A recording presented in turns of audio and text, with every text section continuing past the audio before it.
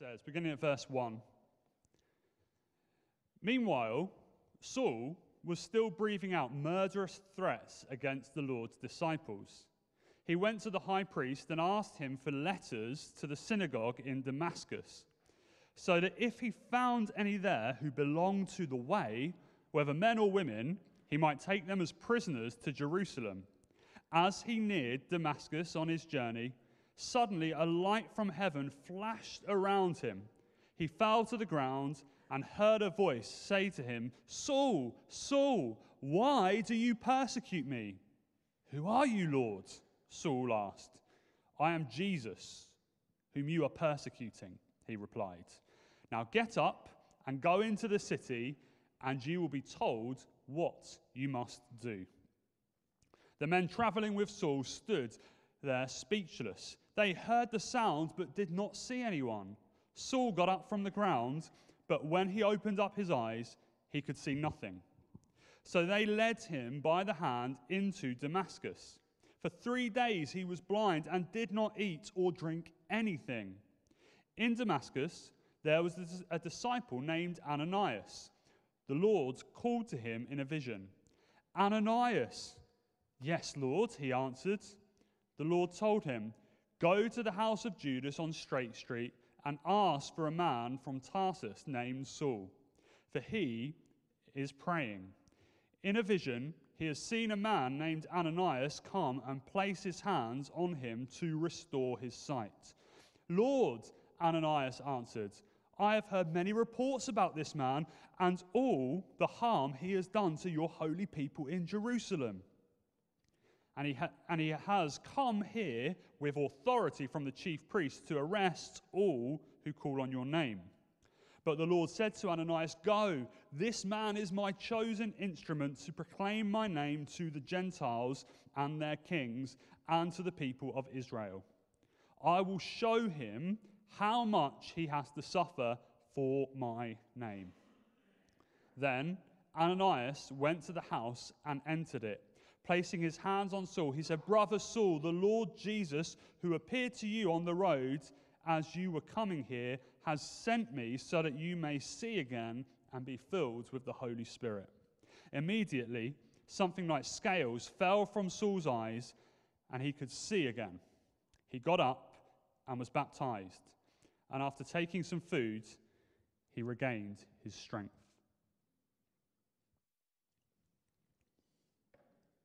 Let's pray together.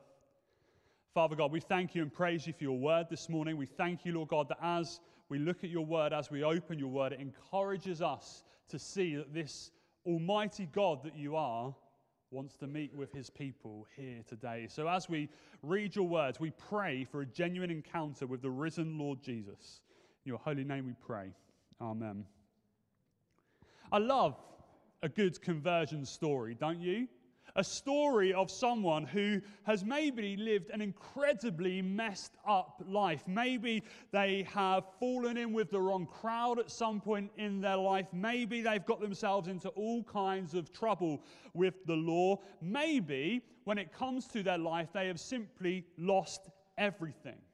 I love a story about how God then intervenes and does something incredible in their life, and they become a changed person. Some here today, though, may hear stories like that and think to themselves, "Do you know what? They're great when I hear those stories, but that is just not me. That's just not my experience." Maybe you are here and you do have a dramatic conversion story, but maybe you are here today and you can't even actually pinpoint the moment you become a Christian. I want to tell you today, if that is you, your story is no less valid than a dramatic conversion story. My story, I guess, falls somewhere in between the dramatic and the ordinary. I've never been a drug dealer. I've never been a murderer. I've never done anything, I don't think, which has dramatically broken the law. Maybe I've gone over 80 miles an hour on the motorway every so often, but I don't think I've done too much which constitutes as breaking the law. But I didn't come from a Christian family. In fact, my parents were atheists. But my mum realised that when I was at a young age, that you can get free childcare on a Sunday morning if you send your child along to a Sunday school. So that's exactly what she did. I was made to go to Sunday school every single week. It was at a high Anglican church, and I have to tell you, I hated it. It was cold, and it was boring, and it was unwelcoming, and that was so many more things I could be doing on a Sunday morning. So I persuaded my mum, after months and months of nagging, that it would be a really good idea to let me stay at home. And that's eventually what she did. I went to school, and as I started going to school, my parents split up. And I still remember the day my nan brought me home from school, and my mum was waiting for me, and she said, "Luke, your dad's left home." And I remember saying to my mum, "Well, when's he coming back?" And she said to me, "Luke, he's not coming back." But then she said something which still to this day blows me away. Remember, I said my mum was an atheist. She said, "Well, don't worry, Luke, because God's your real dad anyway."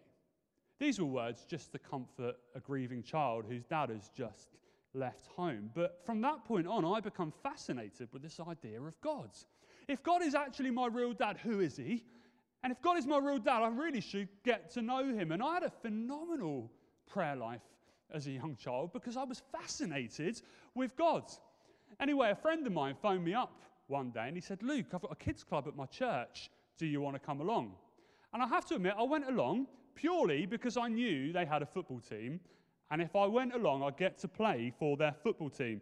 So that's what I did. And it was over your kind of everyday church diluted orange squash and quite a soft digestive biscuit halfway through this club.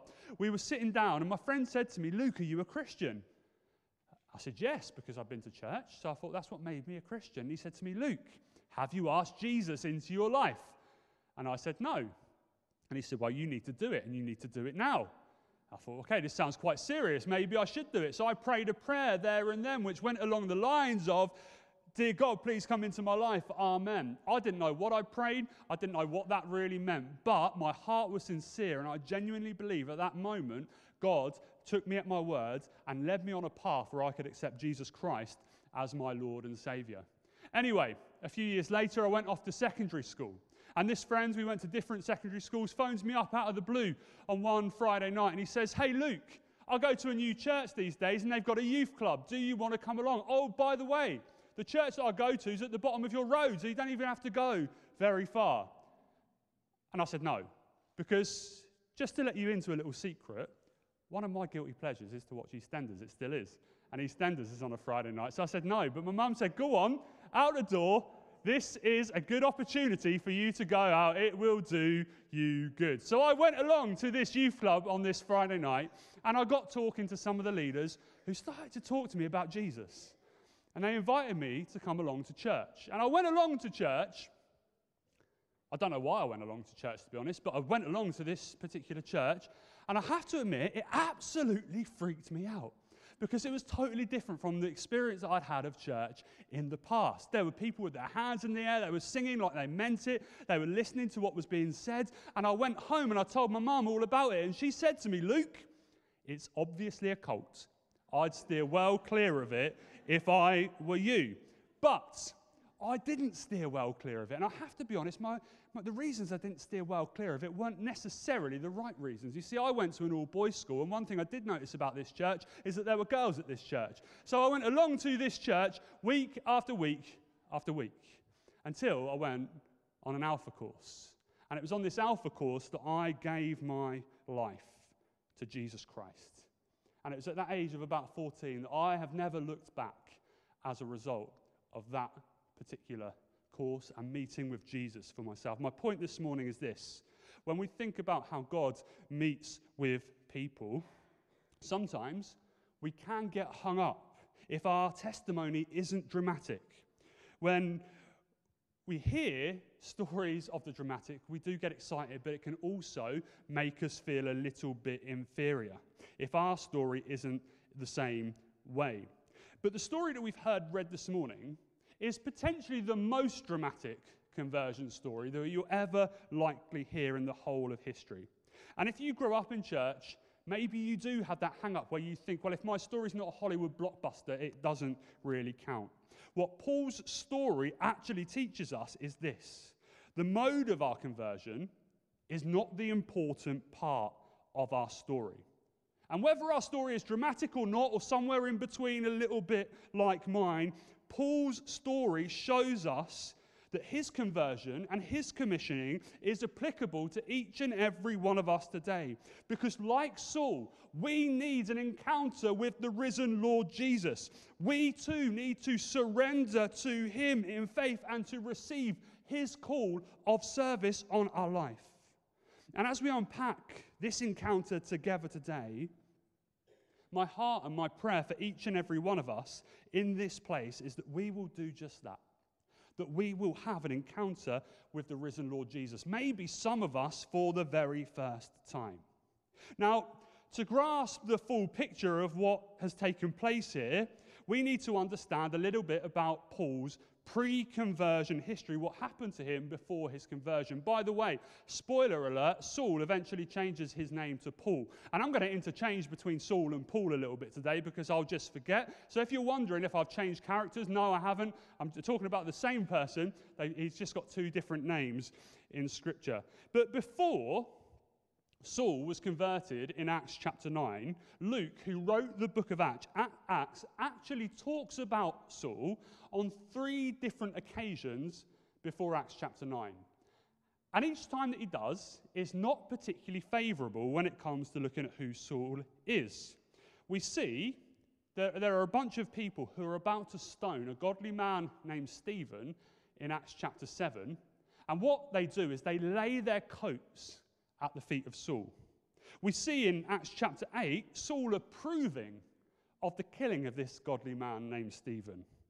And we also see in Acts chapter 8, Saul set out to destroy the church completely, totally, and utterly.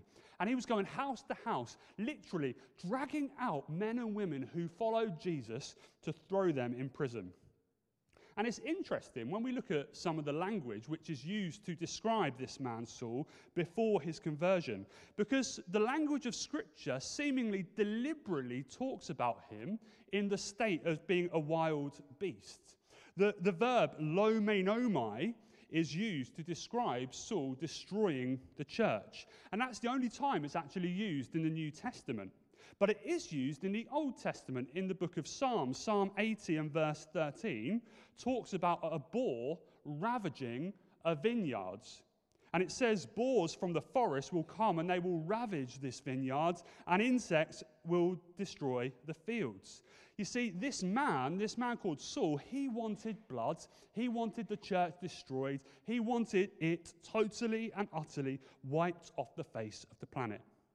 And what happened is that Saul hoped to contain the Christians, the followers of the way, in Jerusalem and destroy them all there. But in the face of the persecution, what happens is that some of these followers of Jesus, they escape and they go to a place called Damascus. And Saul, he is determined to follow them wherever they go in order that they can be got rid of. He is breathing out murderous threats against them, and he follows them, therefore, to Damascus. And it's on that road, as he's going to Damascus, he has this most incredible encounter with the risen Lord Jesus. He sees a bright light from heaven, and it completely blinds him. And he hears a voice that says, Saul, Saul, why do you persecute me? And what follows is that this man, who is a Christian hater, becomes a lover of Christ. What does Saul's encounter with Jesus teach us about an encounter that we too can have with him today? Well, there are a number of things that as we look at this scripture together, we can see happens, and things which will encourage us in our own walk with Christ. And the first is this, that we learn from Saul's encounter that God's power and his mercy is not limited. It's easy to think at times, isn't it? That God only really meets with people who are predisposed to meet with him. Those that have grown up in good Christian families. Those who are made to go to church at a young age in order to meet with Jesus. And even as Christians at times, it's easy to think, isn't it, that sometimes God only speaks to certain people or meets with certain people. Because maybe you're here today and you've never heard the voice of God speak to you for yourself. Maybe you're here today and you don't really think you've ever had a tangible experience of the presence of God. But what the conversion story of Saul teaches us is that God's power and his mercy is not limited. Today, you and I can have an encounter with the risen Lord Jesus. Jesus himself said, "If anyone is thirsty, let him come to me and drink.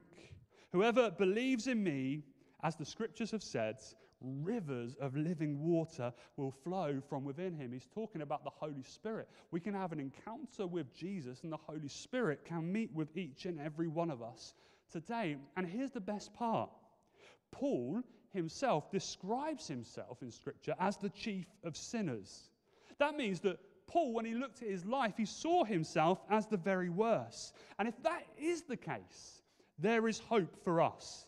There's hope for us in our walk with him, in our encounter with him, and there is hope for us in our evangelism. Next Sunday, we're not going to meet here for church in the conventional sense on a Sunday morning, but we're going to go out and we're going to visit care homes together, and we're going to take the gospel out onto the streets. Some are visiting pop-up churches for the homeless. We're going to give gifts out on the street and the gospel, and we're going to leaflet and invite people to come and hear about this Jesus for themselves. And you know, God has the power to take our small efforts, to take our small gifts and use them for his glory to transform lives. And that means if you are here today and you are not a Christian, maybe you've never accepted Jesus as your Lord and Savior because you just don't think you are good enough or you are worthy enough. This proves that your past doesn't prevent you from turning to Christ, because he has the power to rescue you from your past. The second thing that we see from our story today and our account today is that Saul's conversion was sudden and it was unexpected. Verse 3 says this: "As he neared Damascus on his journey, suddenly a light from heaven flashed before him." Some people have looked at the previous encounters that we see from Saul in Scripture that we talked about already, and have said, well, what happens on the road to Damascus really is a result of Saul's guilty conscience. That he's done all of these things to Christians up till this point. So when he meets with Jesus on the road, he is ready. He is primed and ready to accept Jesus as his Lord and Savior. But that's not how Paul himself describes his conversion. He says this in Galatians chapter 1 and beginning at verse 13.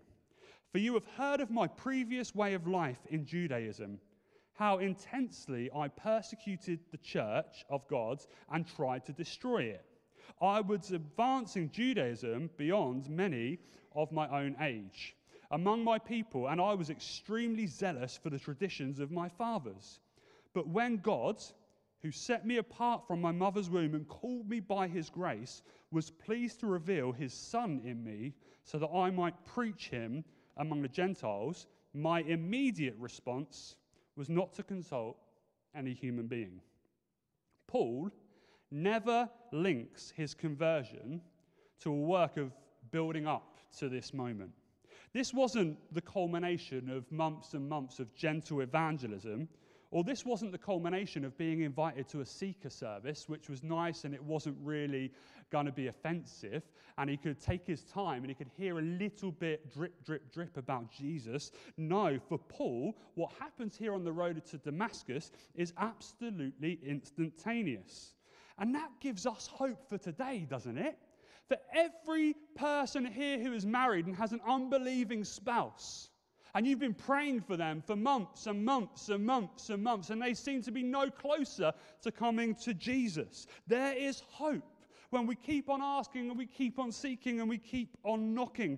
For every parent in this place who has a child who has wandered away from Christ and you're at your wit's end because you don't know what to pray, Paul was not open, he was not interested, and he was not spiritually sensitive at this point. He was utterly closed to the gospel. So his conversion was totally sudden and unexpected. And if that can happen for Paul, that can happen for others too. I wonder, as we talk about encounter with Christ, who you are desperately praying for to have an encounter with Christ right now. The call is simple. Don't give up. Keep on asking, keep on seeking, keep on knocking on the door. Because what Paul's encounter with Christ also teaches us is that salvation is totally a work of sovereign grace. Jesus took over completely on the road to Damascus. He definitely wasn't responding to anything Paul had done in order to earn God's favor. And this account just oozes the sovereign grace of God all over it. Firstly, a flash of light causes blindness. So much so that Paul was blind for 3 days until a man named Ananias came along to pray for him. Secondly, the voice from heaven doesn't ask Paul for his free decision to follow him, but we read this in verse 5. I am Jesus, whom you are persecuting, but rise and enter the city, and you will be told what you should do. Thirdly, Ananias is actually afraid to go to Paul, but Jesus tells Ananias this in a vision. Go, for he is my chosen instrument to carry my name to the Gentiles and the kings and the sons of Israel. I will show him how much he must suffer for my name. Here's the thing, church. Jesus had chosen Paul long before Paul had chosen Jesus. And Jesus doesn't speak to Paul in this moment in a way that he might not go along with the plans. He doesn't say, Paul, I've got this thing that I want you to do, but don't worry if you don't want to do it. That's not how Jesus speaks to Paul. Jesus tells him what's going to happen, and he tells him the kind of ministry that he is going to have. We, as a church, at some point can talk together about predestination. We can talk together about Calvinism. We can talk together about Arminianism. But today, the point that I want us to see is quite simply this. This encounter that we can have with Christ is not about merit. It's not because we deserve it. It's not because of anything that we have done. It's simply a matter of sovereign grace. That this awesome, holy, majestic, gracious God makes it possible for us to meet with him, even when we don't deserve it. That's pretty awesome, isn't it? And here's the final thing that I want to touch on this morning. That this miraculous encounter that Saul has with God, this man who is more or less described as a wild beast in Scripture, this miraculous encounter and the way that it happened was for your sake and it was for mine. We read these words together in 1 Timothy 1, verses 15 to 16. Here is a trustworthy saying that deserves full acceptance. Christ Jesus came into the world to save sinners, of whom I am the worst. But for that very reason, I was shown mercy so that in me, the worst of sinners, Christ Jesus might display his immense patience as an example for those who would believe in him and receive eternal life. If you are here today and you call yourself a Christian, Paul's conversion story was for you. It was to show and make Jesus' immense patience, his immense long-suffering, real for each and every one of us.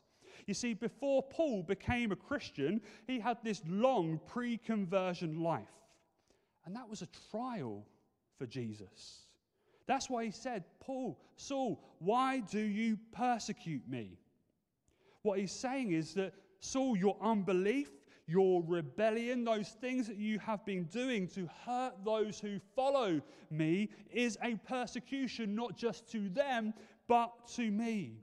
You see, up until this point, whether he had realized it or not, his life was being lived as a rejection and a mockery to the sovereign grace of God. That's why Paul's encounter on the road to Damascus is such a brilliant example to us of Jesus' patience and long-suffering with each and every one of us. And it's for our sake that we can see that today. It's to show us the whole of his long-suffering in order that we don't lose heart when things don't go our way. That when we're praying for those people who are prodigals or those people who just don't know Jesus or don't seem to have any interest in following him whatsoever, that we don't lose heart in those moments, to give us hope to carry on even when we don't see results. It's to help us to reach out even at times when it appears fruitless and we wonder what the point of what we're doing is actually all about. It's to remind us that Jesus can still work and does still work through us, suddenly, unexpectedly, and by a work of sovereign grace. So, church, today, my challenge is simply this. First and foremost, where do you stand with the Lord? Are you like Saul was, pre-conversion? Not necessarily breathing out murderous threats against Christians. I hope there's no one breathing out murderous threats against Christians here today. But maybe you're far from the Lord. Maybe, if you're honest, you've been living a life of rejection. Maybe your life has been makes a mockery of the sovereign grace of God. I want to tell you today, Jesus stands inviting you into relationship with him. Freedom from your past and hope for the future. Maybe you are here today and you're desperate for an encounter with the risen Lord Jesus.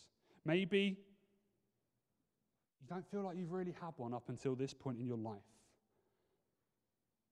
What the story of Saul teaches us is in sudden, unexpected, and sovereign grace-like ways, today you can meet with him, and your relationship with him can go deeper and more intimate than ever before. You see, the same Jesus who met Saul on the road to Damascus is the same Jesus who can meet with us here in this room today in a very special and powerful way if we open our hearts and our hands to him. Today, we have hope in our evangelism too, that when we go out, when we make a stand, when we open ourselves up to the possibilities of being used by God, just as Ananias did when he went to Saul, even though he was scared to do it, God can and he can take the smallest and our minutest efforts and make them and use them for his glory. Why? Because salvation is all a work of him. It's all about him. He is sovereign. And this morning, I want us all to see his kindness, because it's easy to give up, isn't it? It's easy to lose hope, and it's easy to lose heart.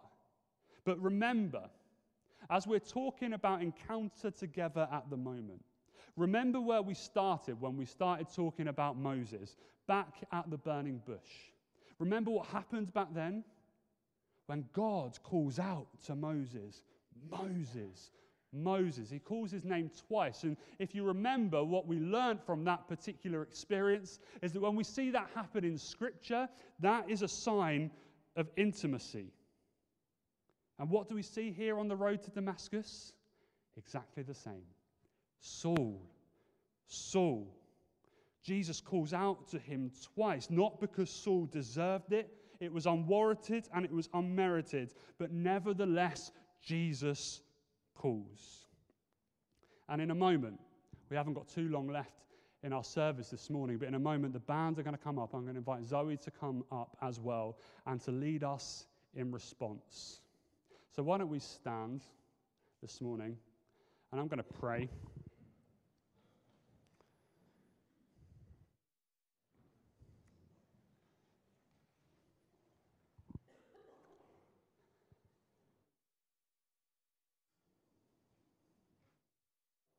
Lord God,